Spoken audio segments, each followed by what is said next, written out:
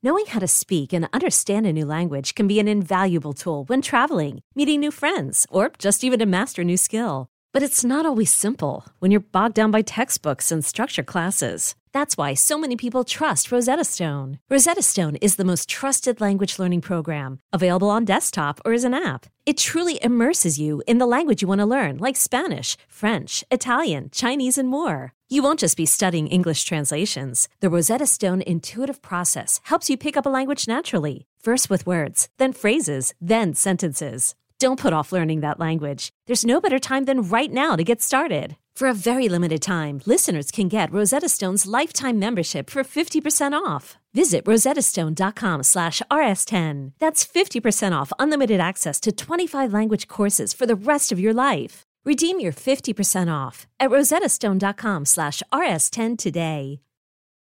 This episode is brought to you by Paramount Plus. Get in, loser! Mean Girls is now streaming on Paramount Plus. Join Katie Heron as she meets the plastics in Tina Fey's new twist on the modern classic. Get ready for more of the rumors, backstabbing, and jokes you loved from the original movie with some fetch surprises. Rated PG-13. Wear pink and head to ParamountPlus.com to try it free.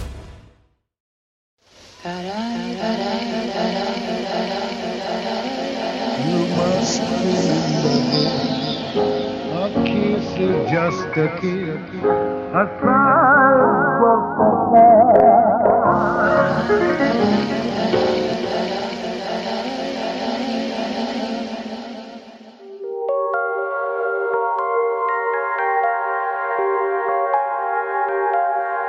Welcome to another episode of You Must Remember This, the podcast dedicated to exploring the secrets and/or forgotten histories of Hollywood's first century, part of the Panoply Network. I'm your host, Karina Longworth. Today we bring you the third installment in our ongoing series, MGM Stories. We're in the midst of a mini-series within the series about silent stars and how their careers continued, or didn't, into the talkie era. Last week we talked about Marion Davies, an actress who survived the transition from silence to sound, but couldn't thrive at a studio where all the good female parts went to a powerful studio exec's wife, even though Davies herself was the mistress of a man considered to be one of the most powerful in the world. Hi, I'm Una Chaplin, and I'm the host of a new podcast called Hollywood Exiles. It tells the story of how my grandfather, Charlie Chaplin, and many others were caught up in a campaign to root out communism in Hollywood. It's a story of glamour and scandal and political intrigue and a battle for the soul of a nation. Hollywood Exiles from CBC Podcasts and the BBC World Service. Find it wherever you get your podcasts. Today we're going to tell the story of a silent film master, a director and performer, a comedian and stuntman who went to MGM after making masterpieces, and then, with Louis B. Mayer and Irving Thalberg and the resources of the biggest studio in town ostensibly on his side, went on to make movies of steeply declining quality. This person's story was requested in the forums at youmustrememberthispodcast.com by Nick Bowen. Hi, my name is Nick. I would love to hear an episode having to do with Buster Keaton and his struggles at MGM, particularly with Louis B. Mayer and the whole studio system trying to control his life and everything. I just thought it was fascinating that this guy who was, considered a creative genius and like one of the best physical comedians ever went from having pretty much creative control and doing whatever he wanted more or less to having to, he couldn't do anything really. And later on, Buster said it was pretty much the worst idea of his whole career. Thanks. Have a good day. Thanks, Nick. Buster Keaton did call signing with MGM the biggest mistake of his career, within a chapter in his autobiography titled, The Worst Mistake of My Life. Keaton came to MGM right before the transition to sound, but his career was not ended by sound. In fact, his career continued, despite great struggles, for decades. But Keaton had made his masterpieces as an independent filmmaker, and he did find it impossible to work at the same qualitative level within the confines of the Mayer studio, which, as we've seen previously, put the MGM way above everything else. To make matters worse for Keaton, these movies that MGM made him make usually made a lot of money. Keaton started questioning his ability to even know what was good and what was bad. He also started heavily drinking. Join us, won't you, as we explore the greatest mistake Buster Keaton ever made.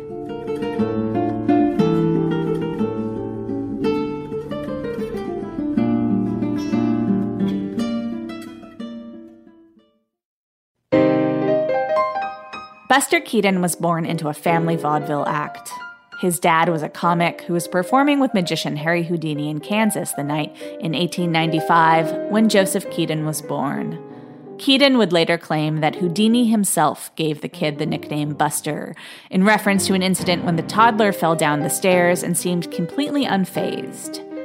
Keaton's dad put the kid on stage as soon as he could get away with it, and took advantage of the little boy's apparent imperviousness to pain by working the youngster into an extraordinary act in which the child was thrown around the stage as a human mop. Keaton spent the first 2 decades of his life working with his family, getting the education that one got in vaudeville.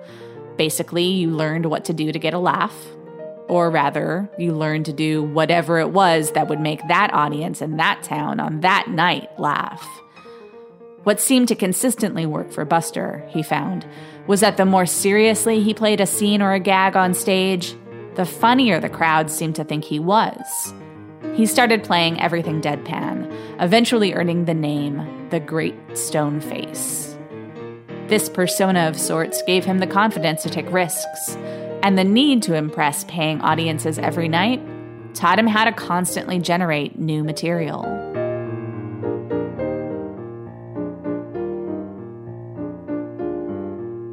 In 1917, Keaton found himself on the set of a short film directed by and starring Roscoe Arbuckle. Better known by his screen nickname Fatty, Arbuckle was, no pun intended, a huge comedy film star in the mid to late teens. His career would end in the early 1920s when Arbuckle was accused of raping a girl who shortly thereafter died. But when Keaton met him, Arbuckle was doing great. He had just established his own production company, sponsored by Joseph Schenck, brother of Nick Schenck, the future chief of MGM's parent company, Lowe's. Fatty needed someone to perform a stunt in which they were hit by a giant flour sack in his short film, The Butcher Boy, and Keaton volunteered. Impressed with the 21-year-old's gift for taking a fall, Arbuckle incorporated Keaton into the film in a larger way, and soon the born vaudevillian had become part of Arbuckle's movie-making company. After serving for a few months in World War I, Keaton spent nearly 2 years with Arbuckle, learning the ins and outs of filmmaking, until he felt as knowledgeable working a camera and editing a scene to enhance the laughs as he did crafting a pratfall on the stage. Then Arbuckle was offered big money to start making features at Paramount, so Keaton took over Arbuckle's production company, releasing 2 reel shorts which Keaton produced, directed, and starred in, beginning with 1 Week in 1920. Given creative free rein, Keaton started experimenting with the possibilities that cinema afforded him that were unavailable to a stage performer. For instance, in the film The Playhouse, released in 1921, Keaton plays dozens of parts, including every member of a 5-piece band whose instruments are malfunctioning, as well as the exasperated conductor, 2 minstrel performers in blackface, and spectators in opera boxes, and their wives.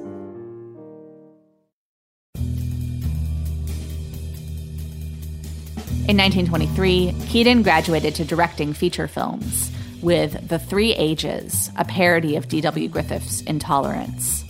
The following year came Sherlock Jr., Keaton's first masterpiece, in which he plays a film projectionist who falls asleep at work and dreams himself into the world on screen.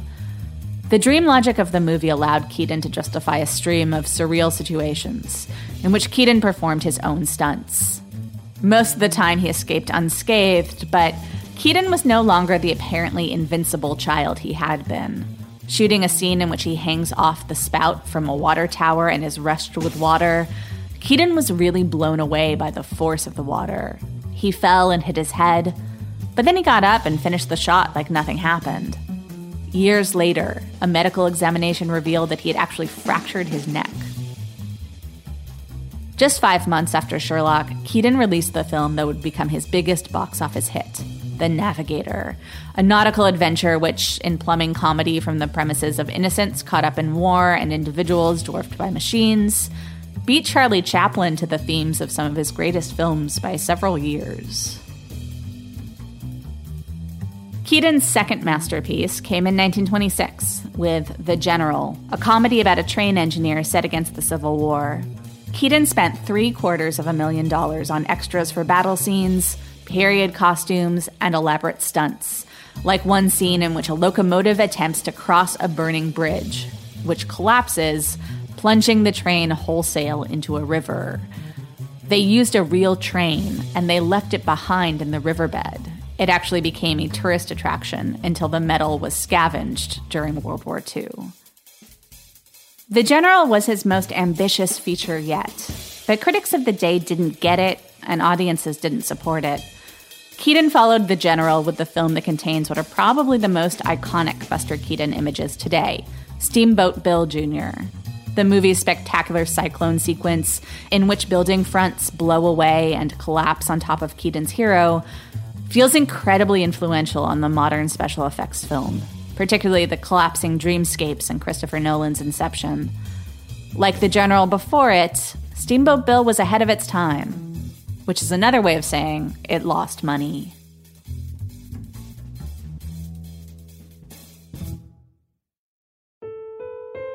Keaton's movies of the early and mid-1920s were visual feasts, works of comic uncanny that would anticipate surrealism before that art movement really got going, and certainly before people like Salvador Dali or Louis Buñuel had moved into filmmaking themselves. For Keaton, the image, the interplay between comic action and the opportunities to fool the eye into seeing the impossible, were what made cinema a unique art. He and Charlie Chaplin, who had a massive success with the gold rush while Keaton was experimenting with Technicolor for his film 7 Chances, competed to see who could make a feature film with the fewest subtitles. Chaplin ultimately won. He managed to get it as low as 21. Keaton could only get down to 23. The average silent film had 240. The most Keaton ever used was 56. He was a master of conveying action through imagery alone. But those images didn't come cheap.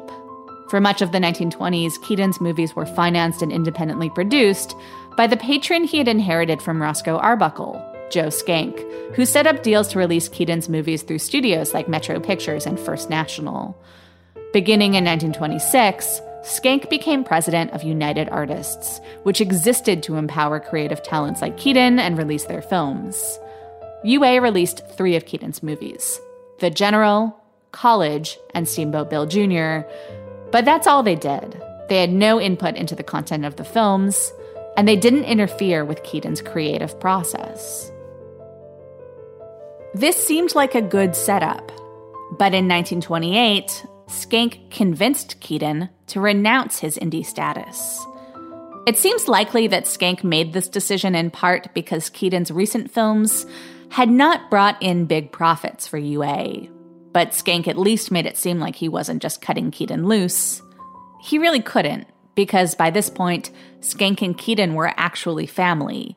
Buster had married Natalie Talmadge, the sister of Joe's wife, Norma Talmadge. So Skank worked out a deal to sell Keaton's contract to his brother Nick's company, MGM, who in turn would sign the comedian to a contract guaranteeing a salary of $3,000 a week, plus a percentage of his film's grosses. This was a really sweet deal for 1928. Buster's $3,000 weekly salary was about twice what the average worker made in a year, and it was high even by movie star standards, even at MGM. But everyone close to him advised Buster not to go to MGM. "They'll ruin you helping you," said Charlie Chaplin. It's not that they haven't smart showmen there. They have some of the country's best. But there are too many of them, and they'll all try to tell you how to make your comedies. It will simply be one more case of too many cooks. But Joe Skank promised that nothing would change. It will be the same as though you were still working for me, he promised. And Buster Keaton had bills to pay. In 1924, he had spent $33,000 building a house in Beverly Hills for his new wife, Natalie. He wanted to surprise her, so he didn't tell her what the house was like.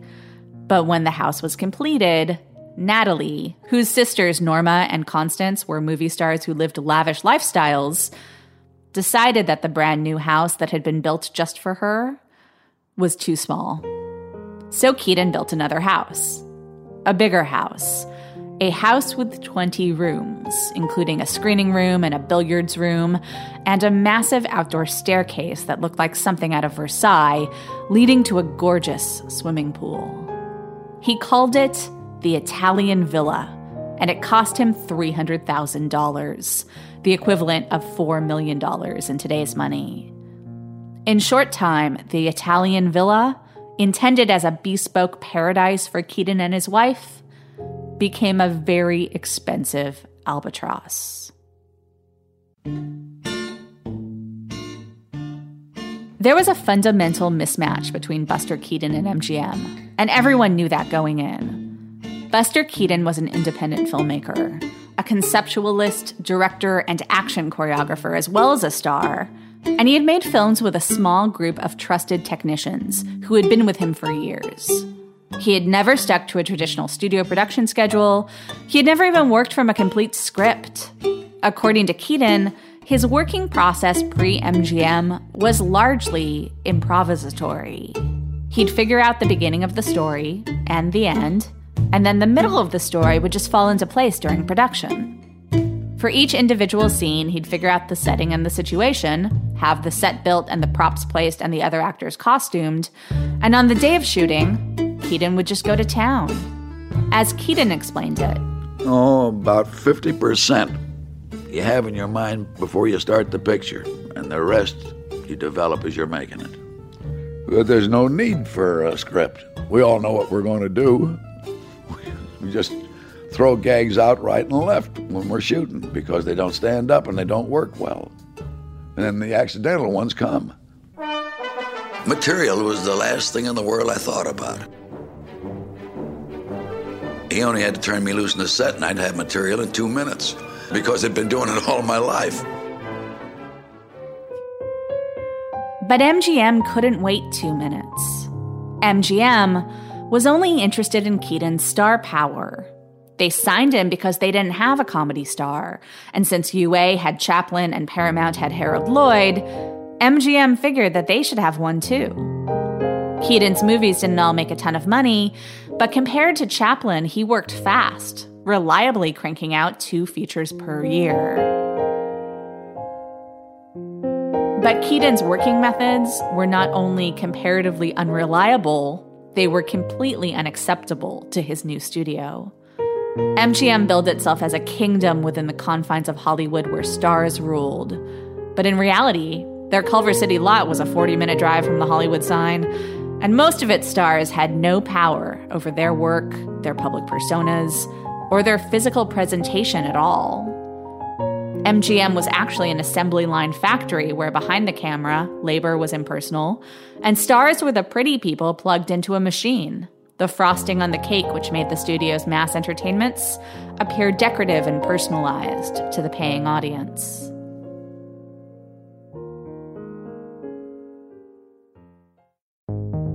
All of this said, Keaton's first film at MGM turned out well.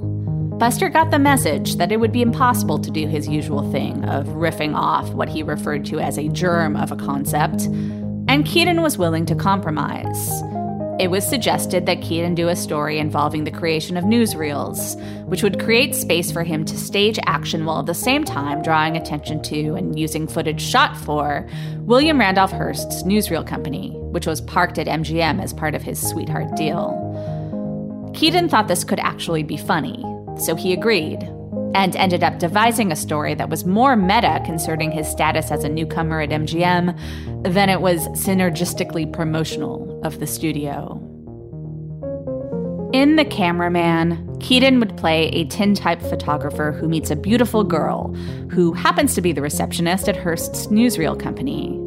Hoping to impress the girl and also move up in the world, the cameraman trades his tintype camera for a movie camera and goes out to shoot an audition reel so that he can attempt to land a job alongside his beloved. He finds himself struggling to produce something that puts him in MGM's good graces. This is where Keaton would have ordinarily stopped his plotting and started shooting. But at MGM, this was the point when a team of writers swooped in to flesh out the story. Keaton claimed a total of 22 writers worked on the script. Louis B. Mayer's biographer claims it was only 5. In any case, all of the endless conferencing and fine-tuning of the story before shooting made Keaton nervous. He started to lose confidence in his own ideas. Keaton somehow managed to convince Thalberg to allow him to begin shooting the film on location in New York City, far from where the studio executives could meddle. Once there, they found it was impossible to stick to the shooting script and schedule in the midst of the city's unpredictable crowds. So Keaton actually called Thalberg and got permission to put the script aside and shoot whatever he felt he needed to shoot. Then they returned to Hollywood and staged New York crowd scenes, like an action sequence set amidst a Chinatown gang fight on the MGM lot. In the end, the cameraman's hybrid of Keatonian spontaneity and MGM scale worked. Keaton even felt the film benefited from MGM's habit of extensive test screening. MGM had wanted him to end the film with a shot of his usually straight-faced character smiling, but test audiences hated it, so Keaton got his way. The Cameraman was well received, and it did make a small profit, but MGM was not a studio where small profits were good enough. The studio's point of view was that they had tried it Keaton's way, and even though he made a good and funny film, now it was time to try it MGM's way. The MGM way was above all cautious. They had a lot of money invested in Keaton, so they insisted that he stop doing his own dangerous stunts. And not only would they not let him improvise his stories, but after The Cameraman, Keaton's scripts would be cobbled together by a team of writers and over the course of a series of story conferences with Thalberg, in the same manner as any other MGM movie. It's important to note that while by 1929, MGM certainly had a track record of manufacturing quality films and major hits, their great movies of this era were not comedies. It was a genre that it took the studio a long time to figure out, in part because what MGM as an entity liked best was finding formulas that worked. That's why MGM's notable comedies of the 1930s were Marx Brothers movies and the Thin Man series. These were repeatable formats in which comic anarchy could be contained. Obviously, someone like Buster Keaton, who was interested in pushing the boundaries of cinema, wasn't going to be all that keen on formulating any kind of formula. But also, MGM weren't planning to let him do the formulating. Keaton got a sense of what a low priority his own creative explorations were to his bosses when he suggested that Spite Marriage, his second feature for MGM, take advantage of the by now already emerged technology of sound. The studio told Keaton that they wouldn't let him have access to their sound recording equipment because they didn't have enough of it. And what they did have, they needed for dramas and particularly a spectacular musical that the studio would release in early 1929 called The Broadway Melody. The Broadway Melody would become the biggest hit of 1929 and it would win the Oscar for Best Picture. But 3 months after its release, Nick Skank from the corporate office was still telling people that he believed that silent film would never fully die out because, quote, certain stories are naturally suited for silent treatment. For now, those certain stories included comedies, which MGM initially believed were a waste of sound. Later in 1929, MGM would cast Buster Keaton, along with most of their major stars with the exception of Greta Garbo, in a film called The Hollywood Review of 1929, a variety show talkie in which Keaton performed a silent comic dance number and also appeared in a studio-wide sing-along of Singin' in the Rain, shot in beautifully saturated Technicolor. But when the camera pans past gorgeous singing starlets and lands on Keaton, the so-called Great Stoneface's mouth is shut. As the sing-along continues around him, Buster looks down and around in confusion, as if he's playing the role of being unsure what he's doing there. What was he doing there? What was this joke, if that's what it was, supposed to convey? MGM, always resistant to changes in their stars' personas, seems to have been literally afraid to let Keaton open his mouth. They were clearly reticent to marshal a silent comedian's transition into the world of talkies on the grounds that audiences couldn't accept seeing a beloved performer doing something new. But by 1930, most theaters didn't want to book silent films. Exhibitors were complaining that silent comedies in particular were getting such a weak response that it didn't make financial sense to show them. Financial sense was one thing that could move MGM into action, and so it was decided that Keaton's next movie, Free and Easy, would be a talkie. But Keaton and MGM had different ideas of what a talking Buster Keaton picture would or could look like and sound like. Keaton wanted to experiment with sound, but he didn't think of himself as a joke teller. If anything, he wanted to actually talk as little as possible. He felt the same about spoken dialogue as he had about intertitles. But early sound comedies often fell into the mode of proto-sitcom-style spoken farce. The sound equipment was big and cumbersome and didn't allow for a lot of movement. Keaton found himself wedged unwillingly and unhappily into scenes set in small rooms, in which he and other actors were expected to scuttle back and forth, chattering mindlessly about stupid contrivances. Life is too serious to do farce comedy. Don't give me puns. Don't give me jokes. No wisecracks. I'm always going to find places in my story where dialogue is not called for. Gee, you don't want anything, do you? No, I don't want anything from you, and stop talking to me.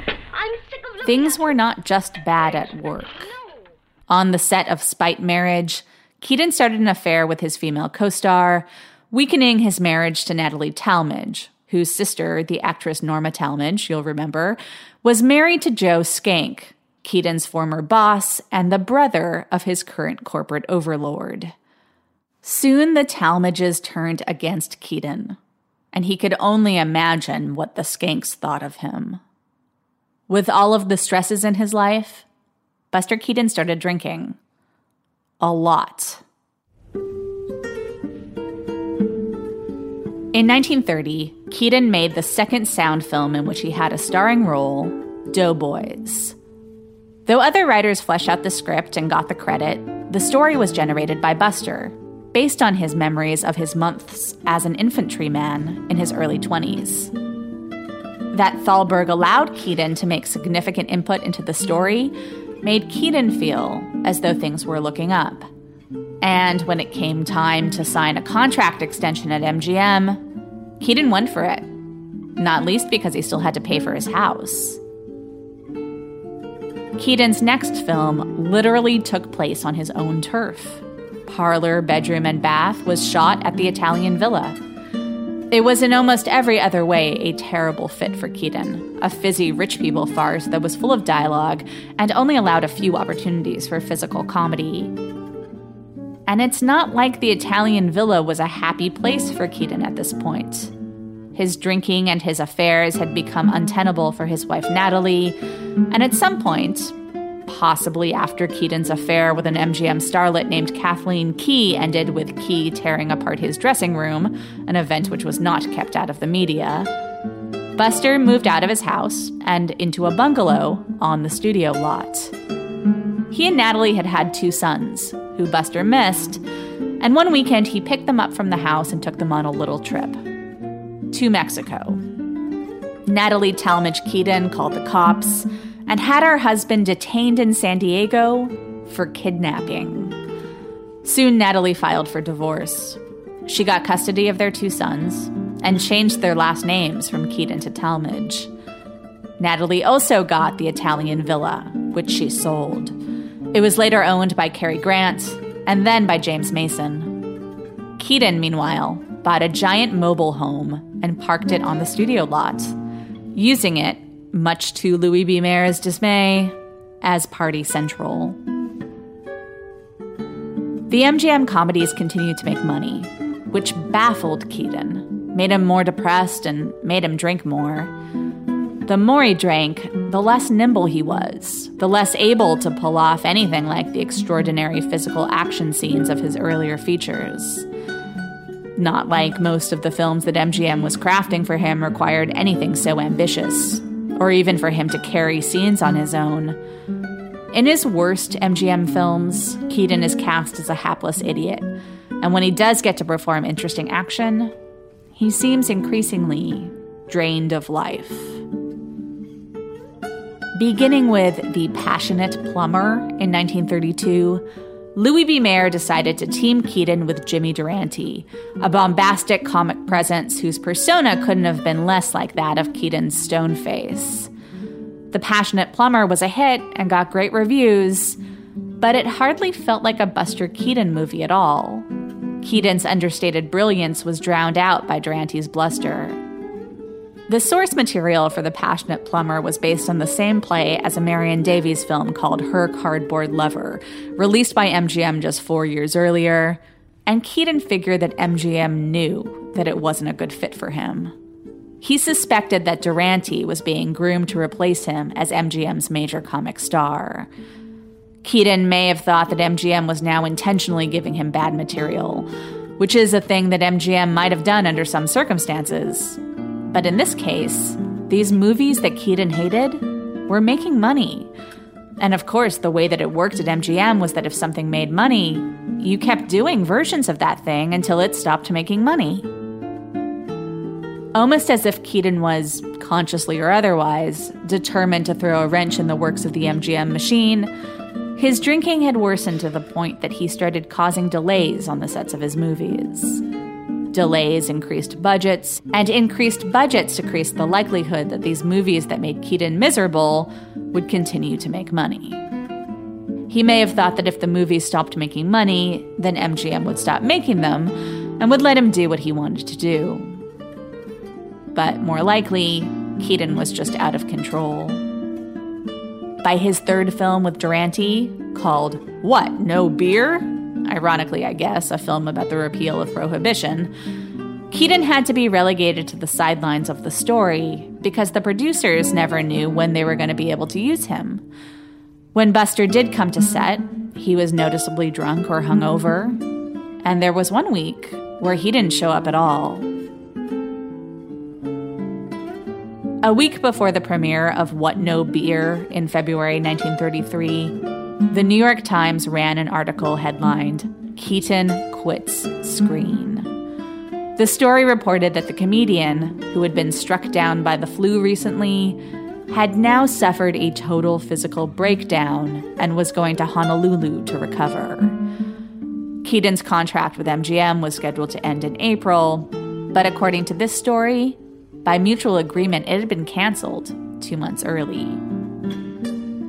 This story is an example of MGM's sterling publicity department at work, and that mutual agreement line is particularly rich. According to Buster Keaton, there was no flu, no breakdown per se, and there was definitely no Honolulu because he was broke. What there was a full bottle of whiskey to drain every day like it was his job. All of his weekends were lost weekends, as he put it, and a lot of weekdays were too. But when Mayer demanded that he show up on the lot one Saturday in October for a photo op, Keaton told him that he wouldn't do it. Not because he had party plans, but because he had agreed to play the mascot at a college football game and he wasn't going to break his promise to the school. According to Keaton, on Saturday he went to the football game, And on Monday morning, he reported for work and found a 2-line letter from Mayer in his dressing room informing him that his contract had been terminated. Later, Keaton figured he probably should have sued, but he hadn't been in the right frame of mind at the time. And anyway, I haven't heard of a lot of people who successfully sued MGM in the 1930s. He was embarrassed. He hadn't really thought it would happen. Buster knew he hadn't been on his best behavior, what with the drinking, and he knew that Mayer preferred Jimmy Durante's comic stylings to his own. But because his movies were still successful, he had figured that he was safe. He had also figured that Irving Thalberg, who did think Keaton was funny, had his back. But Mayer acted without consulting Thalberg. Thalberg, the good cop executive at MGM, had warned Keaton that his behavior was costing the studio money. But Thalberg was so taken aback that Mayer had terminated one of their biggest stars without even telling him that Irving passionately argued for Keaton's reinstatement. Keaton wasn't a bad guy, Thalberg said.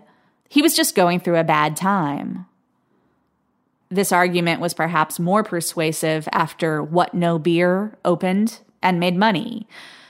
When Keaton's friend and frequent co-director Eddie Sedgwick pitched to Thalberg an idea he and Keaton had to do a parody remake of MGM's massive hit Grand Hotel, Thalberg got Mayer's permission to invite Keaton back to the lot to discuss it. But Keaton refused to go back unless Mayer called and invited him back himself.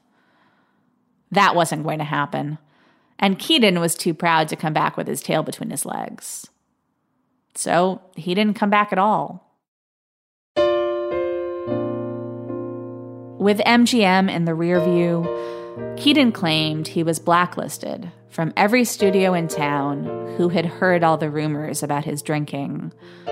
He ended up shortly after that making 2 reel shorts for a low-budget outfit called Educational Pictures, which didn't make educational pictures, but rather short comedies that played on the programs before features.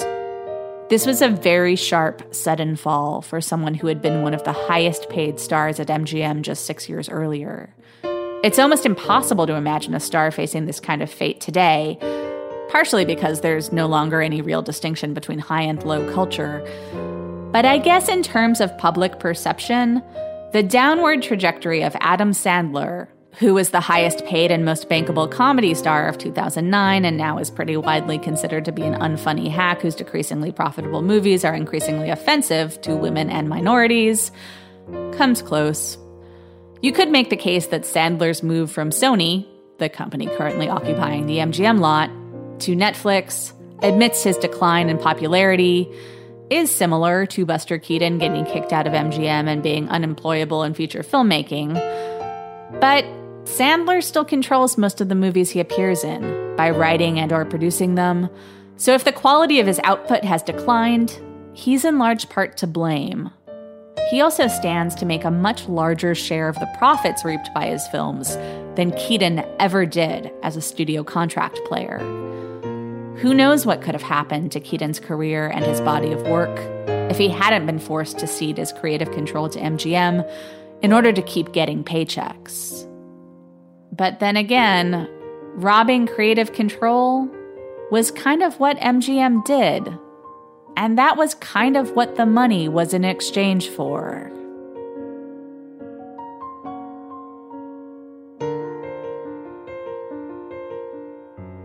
Keaton spent the next few years traveling to places like France and Mexico to make not very good movies.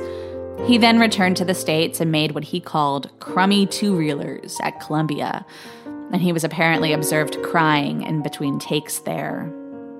He tried to stop drinking a number of times and failed until taking what was known as the Keeley cure, which involved doctors force-feeding the patient multiple types of alcohol to make them so physically ill that they'd lose the taste for liquor.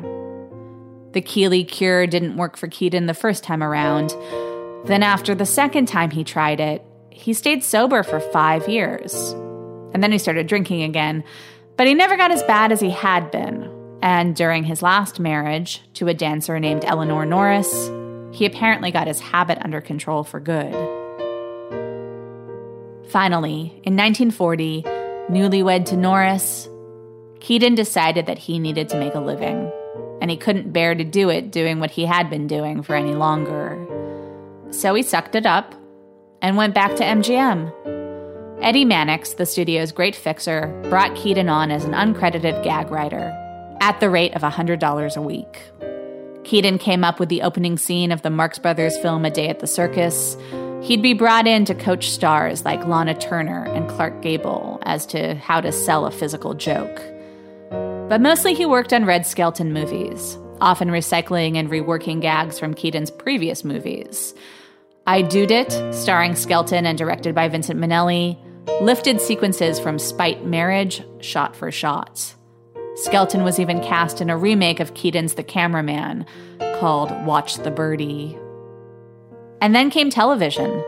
Keaton got his own show on a local station in LA, which reignited interest in his filmography and his talents. He began touring, doing live versions of gags from his movies, often in Europe and sometimes with his wife Eleanor as his partner. One thing led to another, and soon Keaton was in demand on the stage and on the tube, and making real money for the first time since his stint at MGM. It was during this period that Keaton appeared in one scene of Billy Wilder's masterpiece about stardom in decay, Sunset Boulevard. In this clip, Buster's is the voice saying, "Pass." Sometimes there'd be a little bridge game in the house at a 20th of a cent a point. I'd get half of her winnings. Once they ran up to 70 cents, which was about the only cash money I ever got. The others around the table would be actor friends, dim figures you may still remember from the silent days. I used to think of them as her waxworks. 1 diamond, 1 heart. Spade? Pass. 3 no trump. Pass. Pass. Empty the ashtray, will you? This scene gives an indelible impression of these former stars as washouts. But that wasn't Keaton's real-life experience, certainly not by 1950. In fact, in the years between the release of Sunset Boulevard and his death from cancer at the age of 70 in 1966, Keaton was busier than ever. His final feature film was Richard Lester's adaptation of Stephen Sondheim's A Funny Thing Happened on the Way to the Forum, making Buster Keaton the rare figure whose career spanned all the way from the silent era through the postmodern hip cinema of the late 60s.